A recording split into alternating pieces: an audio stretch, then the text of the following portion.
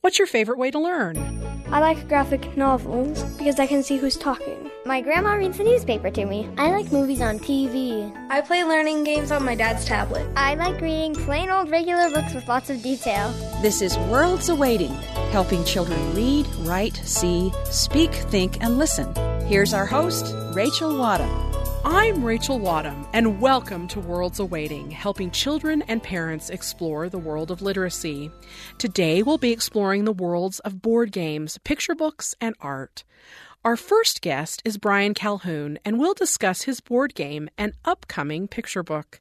Then, we'll talk to Linda Palma, a museum educator, about art literacy. Before we leave you, I'll step around the librarian's table with librarians from around Utah to talk about children, books, and life in the library. Along with our interviews, we'll have a special Easter-themed story time with a review of Egg and talk to local children about their favorite books. But before all that, let's take a glimpse into my world. Rachel's World.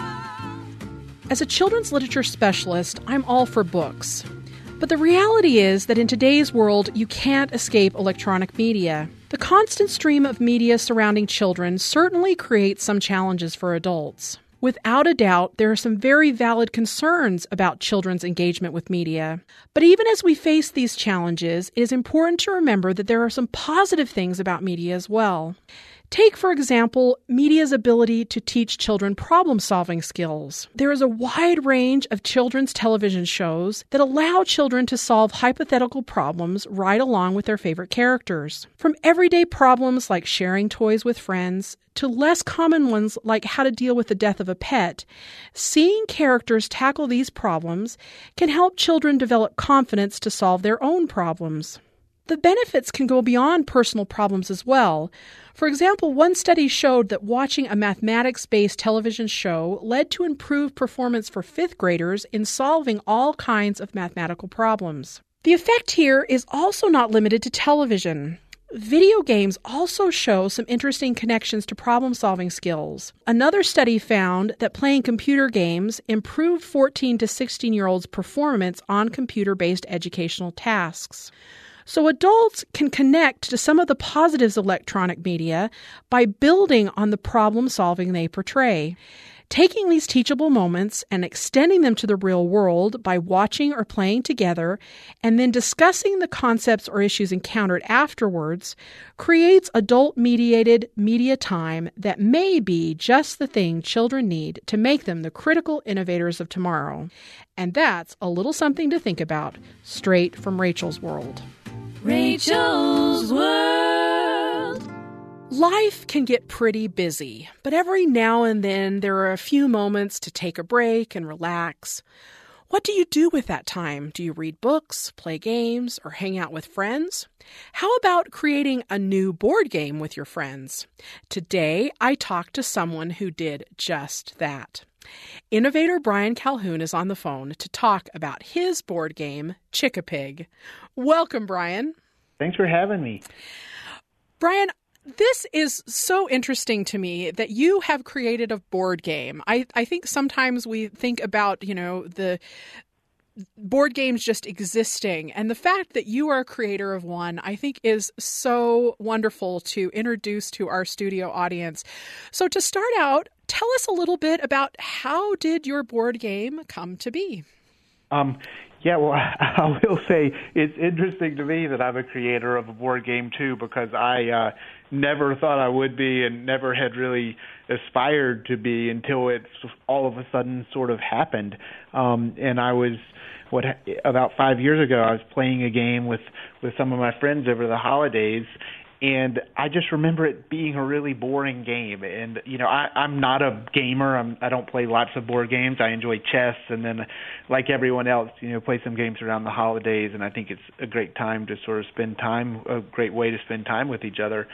So I was playing this boring game, and I read the side of the box, and it said they'd sold like a gazillion copies. And I was just joking, but I said, this is crazy. I'm going to make a board game. And, of course, they were like, no, you can't do that. And a few months later, I just started thinking, like, I wonder if I could make a board game, and I wonder if I could make a board game my friends would play, and just kind of got that in my head, and started envisioning the way like different pieces could move around a board and that type of thing. And then one day, just driving down the road, I kind of saw the way that these two pieces that would eventually be hay bales and Chick-A-Pigs could coordinate moving together, and went home and cut out little pieces of cardboard and grabbed an old chessboard, and that's kind of how it got started. That's such a delightful story, that this is just something that came out of a natural experience. Centered around your game is the beautiful character of the Chick-A-Pig. So where did that character come from? Again, so much of Chick-A-Pig, it wasn't like this long thinking about how it was going to all work. It was more, once I actually got to, cutting out paper and putting it on the board, it was, I was envisioning playing this game with my friends on the weekends. I was like, okay, how can I make this funny? And, thinking about all the different critters, and Chick-A-Pig was the first one that we, sort of, that I put onto paper, and then the cow quickly followed, and it was just sort of instantly like there should be a cow and it should poop on the board, and and it was all no ambitions of like this is going to go to market, but just how can we have fun this weekend when I show up with a board game. The cow also, I'm glad you mentioned him, because he gets involved in the game very strategically here to prevent us from doing things. And I love that you've taken kind of that real context of, animals poo and it's messy and it gets in our way to involve that. I also like that you mentioned the humor of that, because I know when I was playing with my family, every time we would get a poo card, we would just laugh and have so much fun. Is that something that you were really looking for too as you created this? I know you've mentioned your friends, but this kind of social aspect of the game, why was that important for you to have that as part of this game design? Yeah, I mean, to me, the social aspect of a game is sort of what defines how good the game is, in many regards. I do play a lot of chess, or I have over the years, but outside of chess, if I'm playing a board game, I don't want it to be the type of board game that my head is stuck in and I'm, only thinking about what I'm going to do next. It's more like a board game is a common thread, an excuse to hang out with your friends or your family or whoever you're with. I mean, it's a social experience. And with Chick-A-Pig, I wanted it to have some strategy, but I did not want it to be the kind of thing that you had to sit there. Like, I wanted you to be able to talk, whether it's about the game or, about the weather or what happened yesterday. I think that's really the most important part. I mean, it's about kind of having fun and being with who you're with. And with the pooping cow, I mean, everybody laughs at that. In the first times we tried it out, I mean, especially with kids, when they get a chance to, put a poo in the path of their parents, I mean, who doesn't laugh at that? And that is one of the things I love, particularly in the context of our show here at Worlds Awaiting, is this bringing people together and family. This is something that kids can enjoy and adults can enjoy all at the very same time, which makes it just absolutely delightful. You also mentioned the strategy of it, and you mentioned chess. I found it very chess-like, and I read on the box, even there's a quote that you have there that, it's a great way to kind of start that strategy for learning chess. That kind of strategic element that you wanted to put in, why do you think that is particularly important for a board game as well? Yeah, the game started with adults in bars. And, this is after a summer of playing with my friends and sort of, just for fun, and then deciding like, whoa, we could maybe turn this into a business. Then we went to bars here in Charlottesville, and we had a weekly game night, and it was drinking, and it was having fun. And then it slowly and very naturally found its way found a home amongst children, because people would take home prototype copies and their kids would play. And then as more and more kids played, we sort of changed where we were doing our focus. From instead of adults in bars, we actually started introducing the game to schools.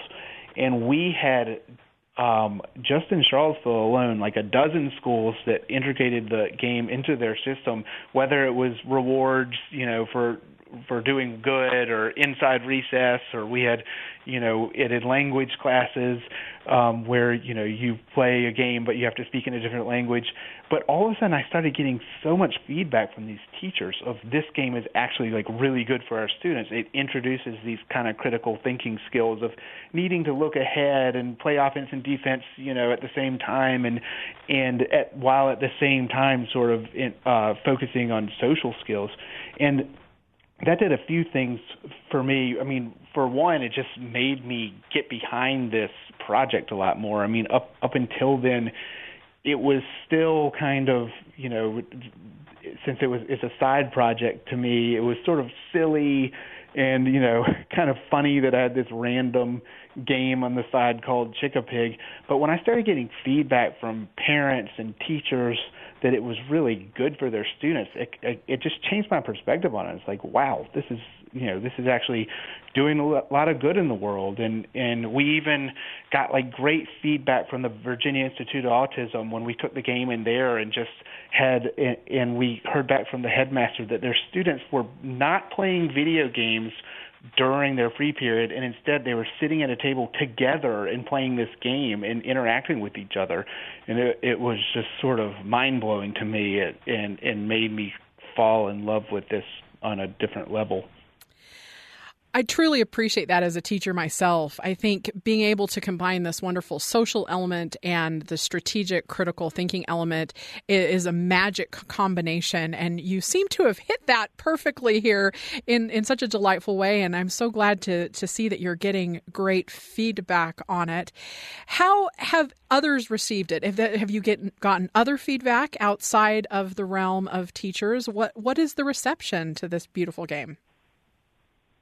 Oh, it's just been great. I mean, it's scary to put something new into the world and to sort of put your name behind it. And in a way, your friends and family are your toughest critics, because a lot of them don't mind telling you that this is a terrible idea or this is boring.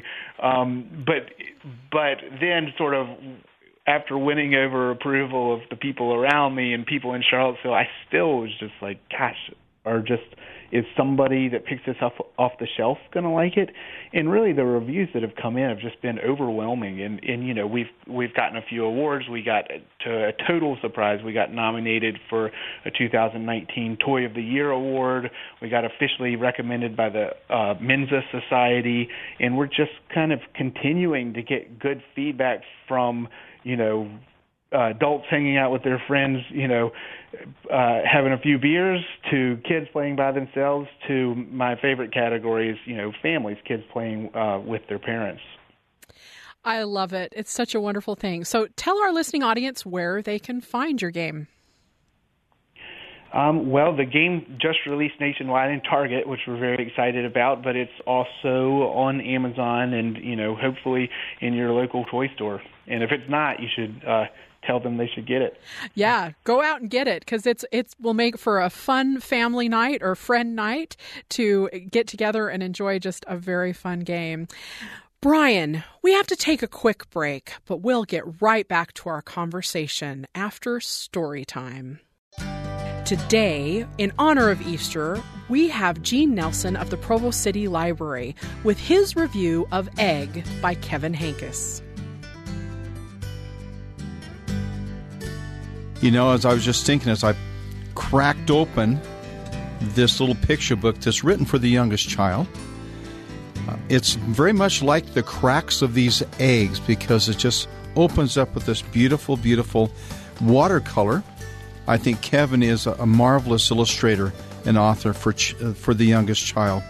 And in this story, we have 4 different eggs, and they're all different colors, and 3 of them start cracking, but the 4th just stays uncracked.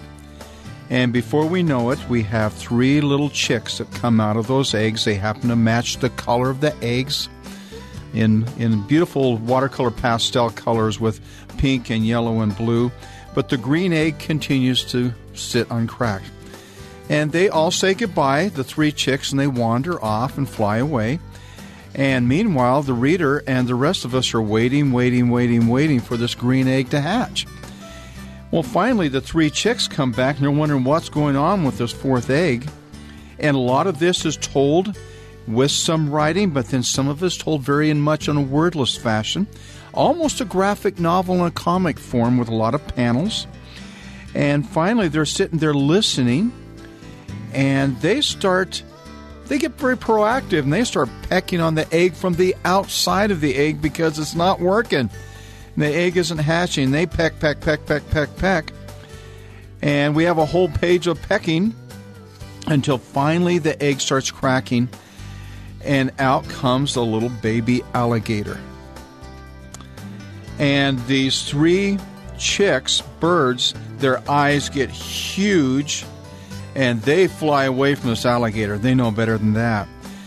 Well, poor little baby alligator's very lonely.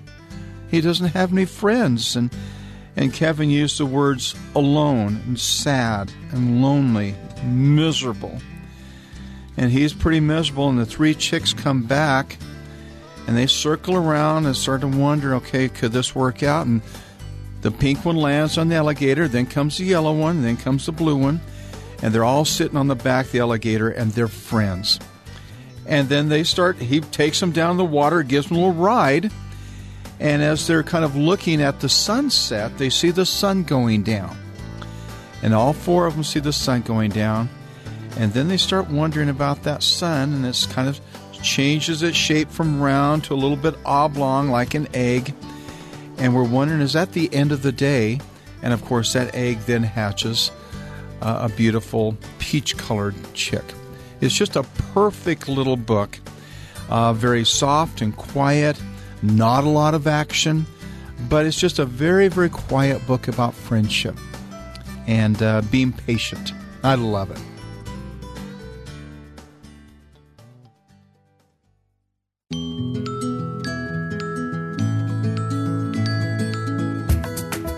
This is Worlds Awaiting, and I'm Rachel Wadham. I'm on the phone today with Brian Calhoun, creator of the board game Chick-a-Pig. Brian, you've created a new picture book that expands your board game into a larger realm. Tell us a little bit about how that came to be. Yeah, so the picture book happened just recently. I mean, I wrote it last January, so it's been sort of a very quick and exciting process. And as I mentioned, the board game was this slow, 4 or 5 years sort of grassroots. We weren't really starting thinking that this was going to be a big, brand or get it, outside of the local area, and weren't trying to. But as it grew and grew, I would always notice when I'd see when we'd have the game set up at festivals, or we'd see pictures, and when children were playing the game, and it's marketed to 8 and up, but sometimes we see some 6 and 7 year olds.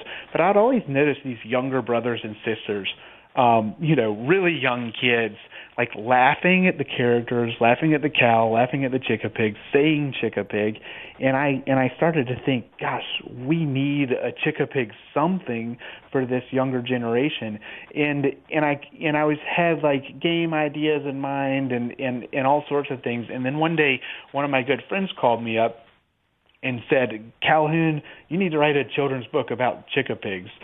And just out of the blue, she was unhappy with sort of the current book selection that she had at her house. And it was like somebody turned a switch, and all of a sudden I was like, whoa, that's exactly what I need to do. And I had sort of daydreamed about writing kids' books years ago, but had never really taken it seriously. And I've never written anything really in my whole life. But I started brainstorming, like, what would be a good story here to tell? And then I just one weekend just wrote this book. And it's just been really exciting, what's happened with it since, and just developing it has been really fun, and it's introducing something else into the world that I'm proud of, and I think, in this case has a message that I think is really good for children to hear. I would agree with that completely. The message that you have is that you can have a dream and you can follow that dream, even if that dream isn't something that everybody around you has. And I think particularly for kids today, that is such an important message that you bring to the table. And for this unique character, the Chick-a-Pig, he is just such a delightful little character, and that he has this wonderful dream and sees how other people might achieve that. This is interesting to me because this was a dream you've had. You've said that you've had this dream for some time, but this is not necessarily the path that you take. Your day job, you create instruments, you make guitars. That's correct? That is correct. Yep. I got into it as a hobby. I was a guitar player growing up in bands, since middle school. And I actually dropped out of college my first semester. It just wasn't for me, and still didn't know what I wanted to do. I was a guitar player in a bluegrass band at the time, and I thought maybe I'd go down that road. And on the side, I was building instruments as a hobby, and I sort of took on a couple of these informal apprenticeships. And I just loved it. And then all of a sudden, I thought, gosh, maybe I could turn this into a business. And everybody around me, besides a few, said, you can't do this. In fact, even the guy I started Rockbridge with, at the time I was about 21, and he was 15 or 20 years older than me, and he was like, you can't build guitars for a living. And this guy, Randall Ray, a great instrument builder, had been building a few guitars a year as a hobby for, a decade before that. But, we did, and we turned it into a business. We incorporated in 2002, and it's just been this wonderful business. And I think it sort of, in a way, as far as that is from Chick-a-Pig, I mean, you couldn't be farther directions apart. The similarity is I started both of them not thinking I'm going to make this a business. It was like I'm doing something I really like to do, and I'm having fun with it, and so it was sort of pure, and I had joy in it. And then after a while, it sort of turned, and I was like, you know what, other people would like this too, and I can make a career out of these things. That, too, to me, is a wonderful foundational message for children that I think comes out in your story and in the Chick-a-Pig book, that you really, if you're passionate about something and you want to do it, if you love it, you can do it, right? It's not that you have to worry about what other people think or worry about how you're going to make money or how you're going to do it if you love it and that passion.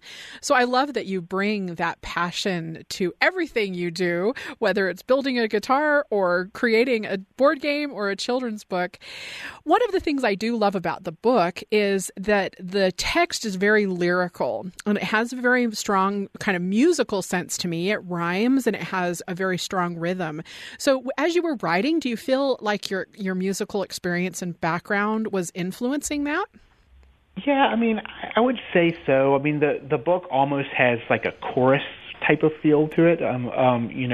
If you read it, there's sort of one phrase that's repeated several times through the book, and I guess I was thinking of that as a chorus. I mean, I wasn't necessarily singing it when I was writing it, but just the stanza of it, I mean, something about songs that stick in your head, I did want to have that type of flow. I mean, the fact that songs stick in your head is just sort of a beautiful part of music, and, they stay with you after you've heard it.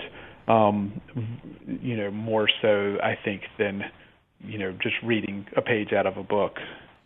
And it ends up, too, being very read-aloudable, is my way I say it.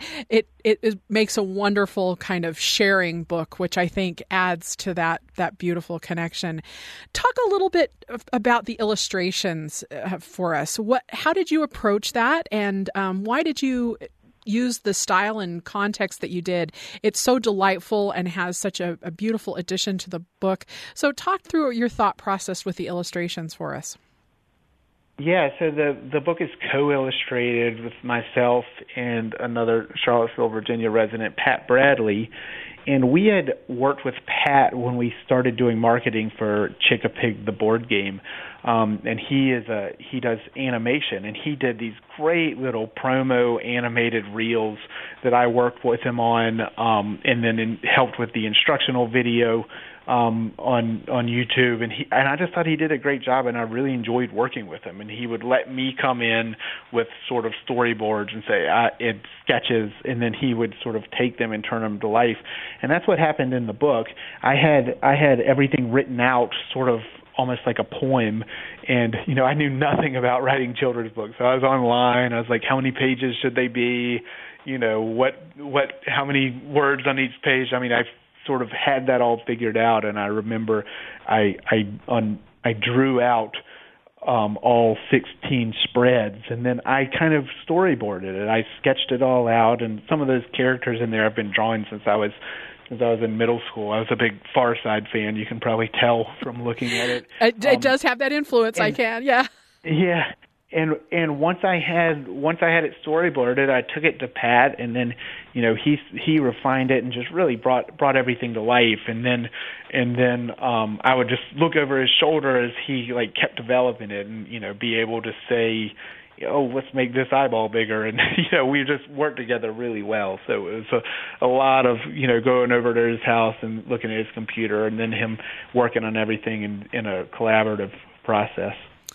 And it became a beautiful product in the end. I really do love all the characters, and I don't think I'm spoiling anything to note the wonderful addition of the cow on every page. Was that something conscious that you and Pat put in, that you decided to include the cow as part of every illustration? Yeah. I think I don't have any kids myself, but I have nieces and nephews, and it was my mom or my dad or someone said, they have to read a lot of books to their grandchildren. They said it's nice when there's something else the kids can point at, and they sort of gave me that idea. And I remember being a big Where's Waldo fan, so I just thought, well, here's something, here's this cow. And the other thing is the cow is such a critical part of the board game. I don't know how he's going to be introduced into this storyboard world yet. And in a way, by hiding him, I didn't have to tell his story yet, because he could still be a big part of it without, saying what his whole deal is. And so it sort of served those two purposes at once, kind of a Where's Waldo, and also let me think about, what kind of character the cow's going to be in this Chick-a-Pig world once we get to it. Because what the book really did is it took these characters from the game that had no story behind them, and it's sort of making a world and really changing the vibe a little bit from the game. Like the marketing behind the game, the Chick-a-Pigs were sort of dumb farm animals running into things with, living on a farm with a farmer, where the book very much changes that, and the Chick-a-Pig is kind of the human of the land, and they have feelings and thoughts, and teaching good morals and that type of thing. And so I don't know how the cow's going to pull into that yet, and I'm still thinking about it as we sort of expand this story. So you mentioned that there's an expansion. So can you describe a little bit about what's coming next?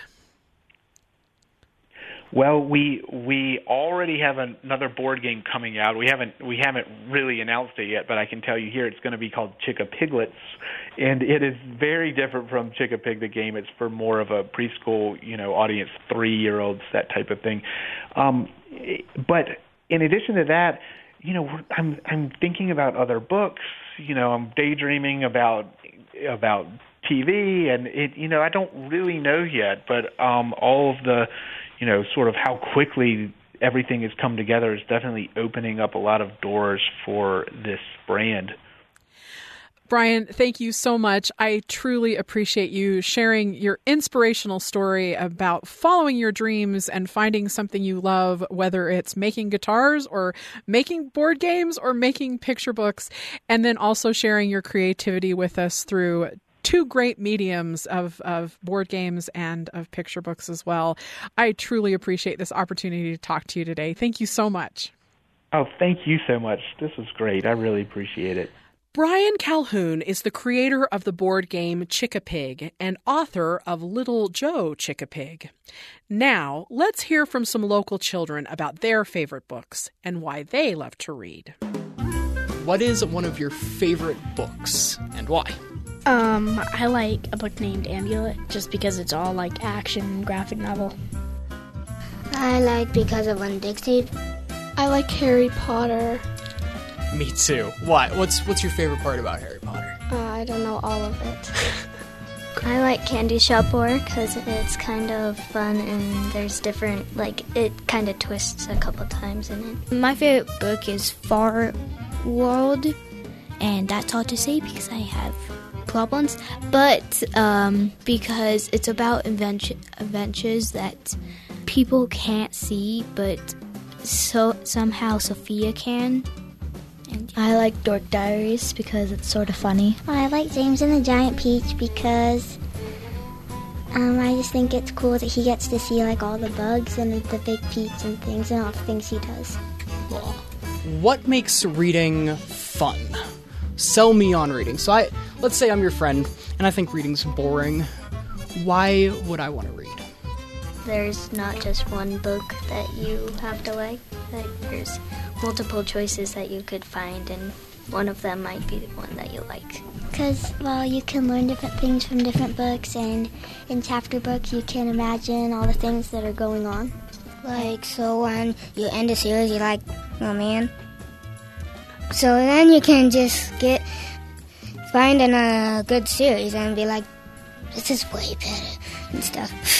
So, yeah. I would tell them it's full of mysteries, and it depends. There's all kinds of books for different personalities and stuff. Because some books are, exciting and, twists and turns, and some books, leave you on the edge, and then you have to get the other book to see what the ending is. They leave you on a cliffhanger, huh? Yeah. Yeah. I like it because there's all different kinds of books, just not one choice to read from, fantasy and novels. And I would probably say, okay, you don't have to like reading, it's fine, but I can say I don't like something probably like math, for example. But deep inside, I know you like reading, it's just you don't want to say you do.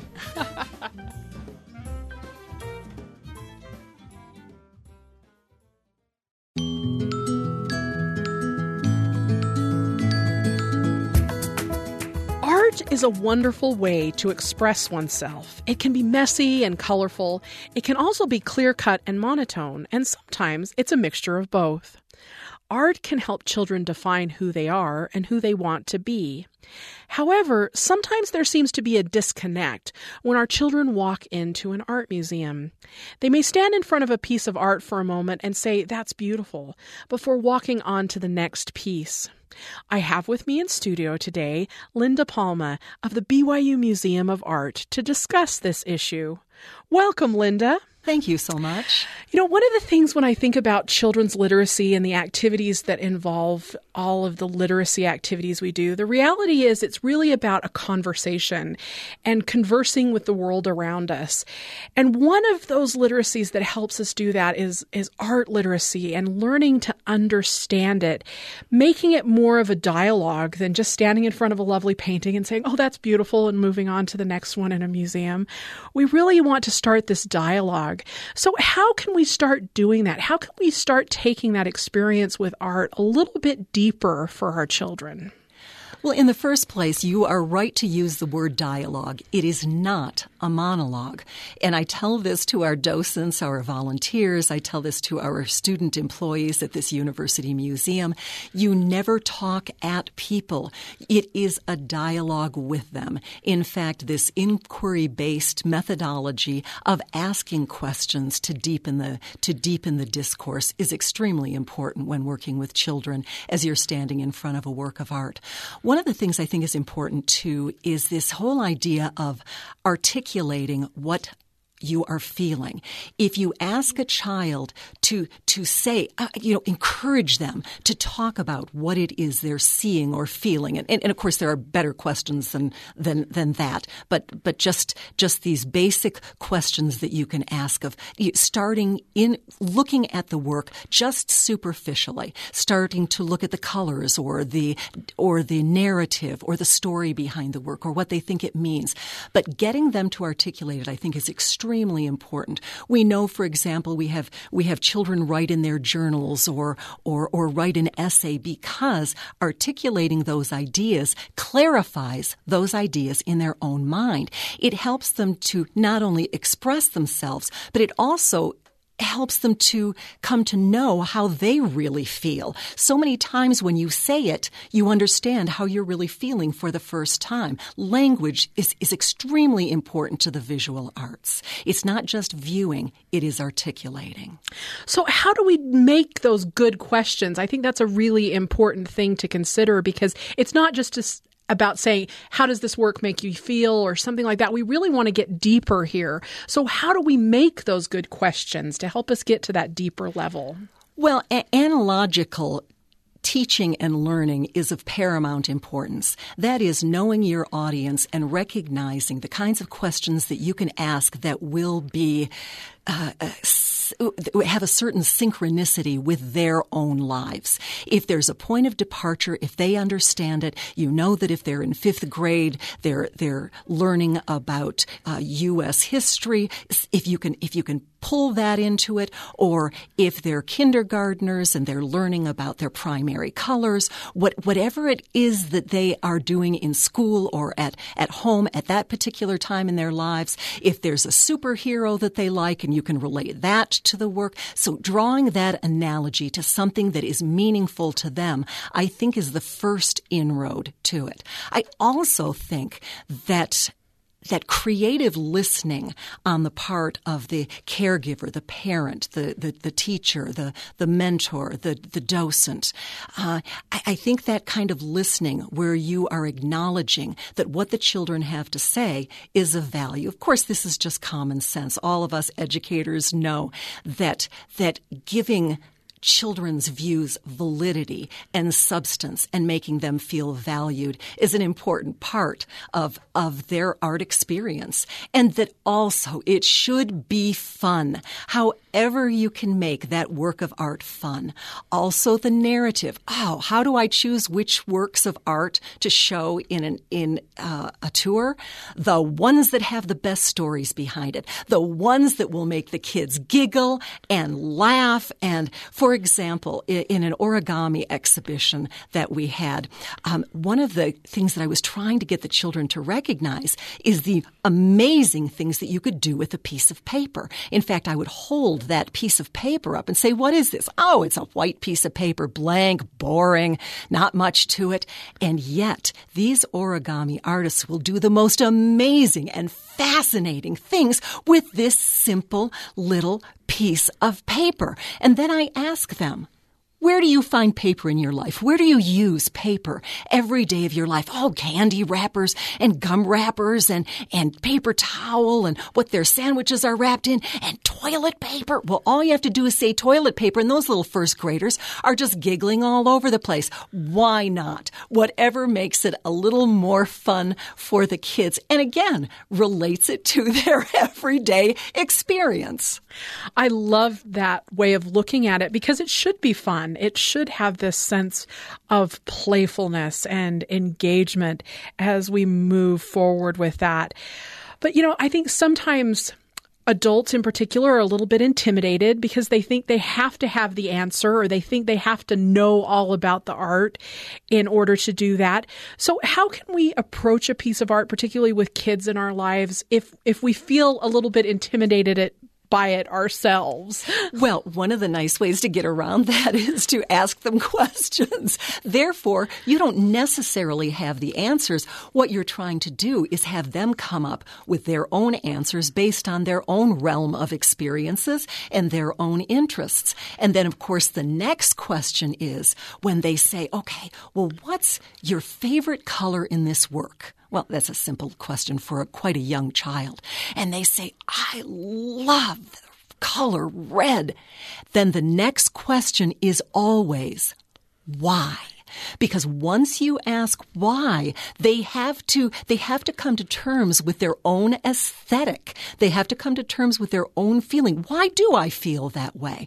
It's so fascinating to watch children and art as an introspective experience, as they look into themselves, as they come to define themselves more by the way that they look at this work of art. I think that's important. We don't want to have the answers. We want them to create their own answers. I love that idea of that Socratic method of giving birth to an idea that's already inherent somewhere in there, or Michelangelo and his marble, that already in that marble, according to his Platonic views, already in that marble is the image. And it's just a matter of tweaking it, chiseling it, teasing it out of the marble. In a way, I think that's what children are when they're in front of a work of art. Tease those ideas right out of them. And of course, the key is finding ways to do just that. And I think naturally children are just less intimidated by artwork because they have that natural inclination. I think sometimes as adults, we've kind of built that out of us where we think there is a way to respond, and we have to be the critic, or write the analytic essay that we might have. Right. Or to carry that further, adults think that art should be a certain thing, that it should be, for example, representational, or that, you have heard so many times, I hate to even say this, but, I could do that. That kind of mentality, whereas children will come upon a work of art and they are ready to accept it as such. They're not questioning its validity as a work of art. What they want to know is how to work their way into it, how to understand it, how to deal with perhaps abstractions, how to deal with things that aren't clear-cut. I love that about art too.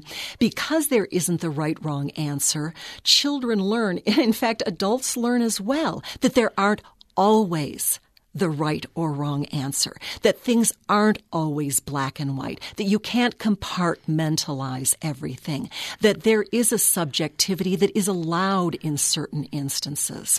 I also think it's important to point out that there are different ways of learning. Of course, with Gardner's theory of the various types of intelligences, multiple intelligences, we have to recognize that different children learn differently. Some will learn kinesthetically, some will learn visually or orally. You have to find ways to help all of these children to recognize art through their own particular modality. And I think that just, it takes experience. It takes a lot of working with children in the galleries, and we get creative ourselves in learning how to enable that kind of learning and engagement. And I think that's a role that parents can play, because parents know their children better Absolutely. than anybody, and being able to connect that, if you see particularly these kinds of visual needs, learning needs within your children, to engage them with artwork in this way just will extend their ability to engage with the world on a broader level. Absolutely. I think that as we approach these kinds of things, and as we think about these kinds of deeper things, I think there are certain kinds of art, like abstractions or things that maybe cultural abstractions that we don't completely understand. So how do we as adults kind of get past maybe some of our hang-ups of definitions of art to tap into that more childlike view of what art is? Well, with my humanities classes, I do something pretty silly. I got it from a book, just so many years ago, and thought that I tweaked it along the way to work for me. But what I do is I put up on the board two nonsense words, mulabaloob and Ikipinski. And I have the students in the class actually say those words, these nonsense words. And then I draw two non-representational forms. I draw one that looks a lot like a cloud with rounded edges, and I draw another one that looks kind of like a lightning bolt. And I say to them, which word goes with which non-representational form? And of course, they always get that Ikipinski goes with the lightning bolt and that Mulabalub goes with the cloud structure. Now, they know that intuitively, but then we get into this discussion of how they know. Because of the sharpness of the Ikipinski and the sharpness of the lightning bolt and the organic roundedness of Mulabalub and the cloudy type of form.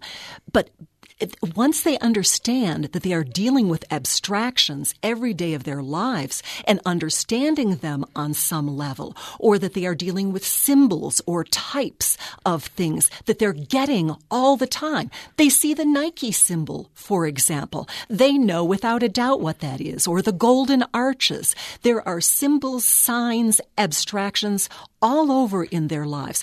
Even non-tonal, atonal music that some people find so difficult to listen to. Have you ever heard just the soundtrack of a horror movie? It is all nothing but atonal, discordant, or at least, that we'd consider as such.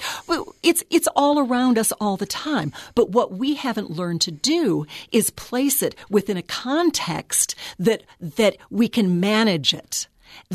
In other words, we can only manage it in certain contexts, and if taken out of that context, we're lost.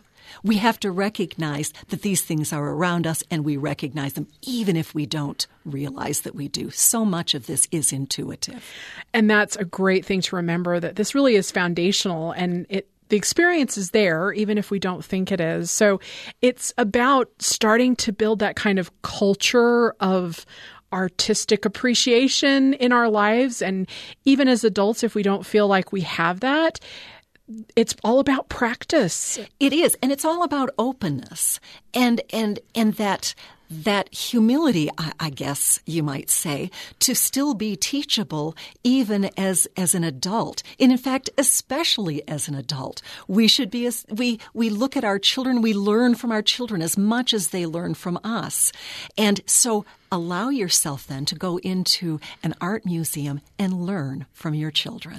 I think that that's a great way to look at it, because I've done that before. I'm sure you have taken a child into an art museum and they've seen a work of art in a new way that I think, oh, wow, I didn't really notice that before, or I didn't really pay attention to what that is. Well, I shadow my students' tours for that very reason. They think I'm just trying to do the quality control thing and make sure they're doing everything according to our template, although we really don't have such a template. But I shadow them because every time I am on one of their tours, I learn something new, whether it be from the docent or from a member of the tour group.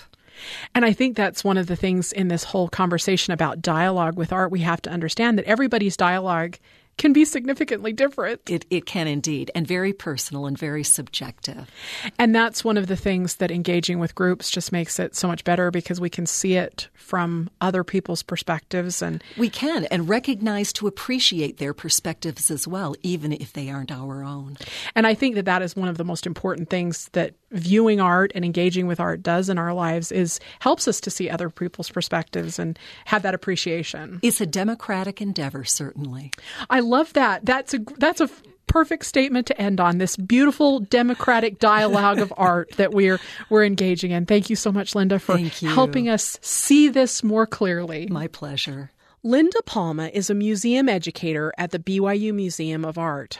Now, join me around the librarian's table as I talk with librarians from around Utah about children, books, and life at the library.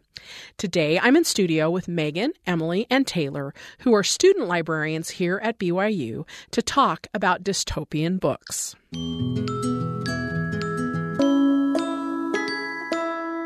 We're in studio today talking with Megan, Emily, and Taylor, and we have recently been chatting about dystopian books and all of the pros and cons of dystopian books. So we're here today to share that conversation with you. So our conversation started out, Megan, by you sharing one that you're reading right now. So tell our audience about what you're reading. Yes, I'm currently actually rereading Unwind by Neal Shusterman. Amazing book. It's amazing, and the books that come after it are even more amazing.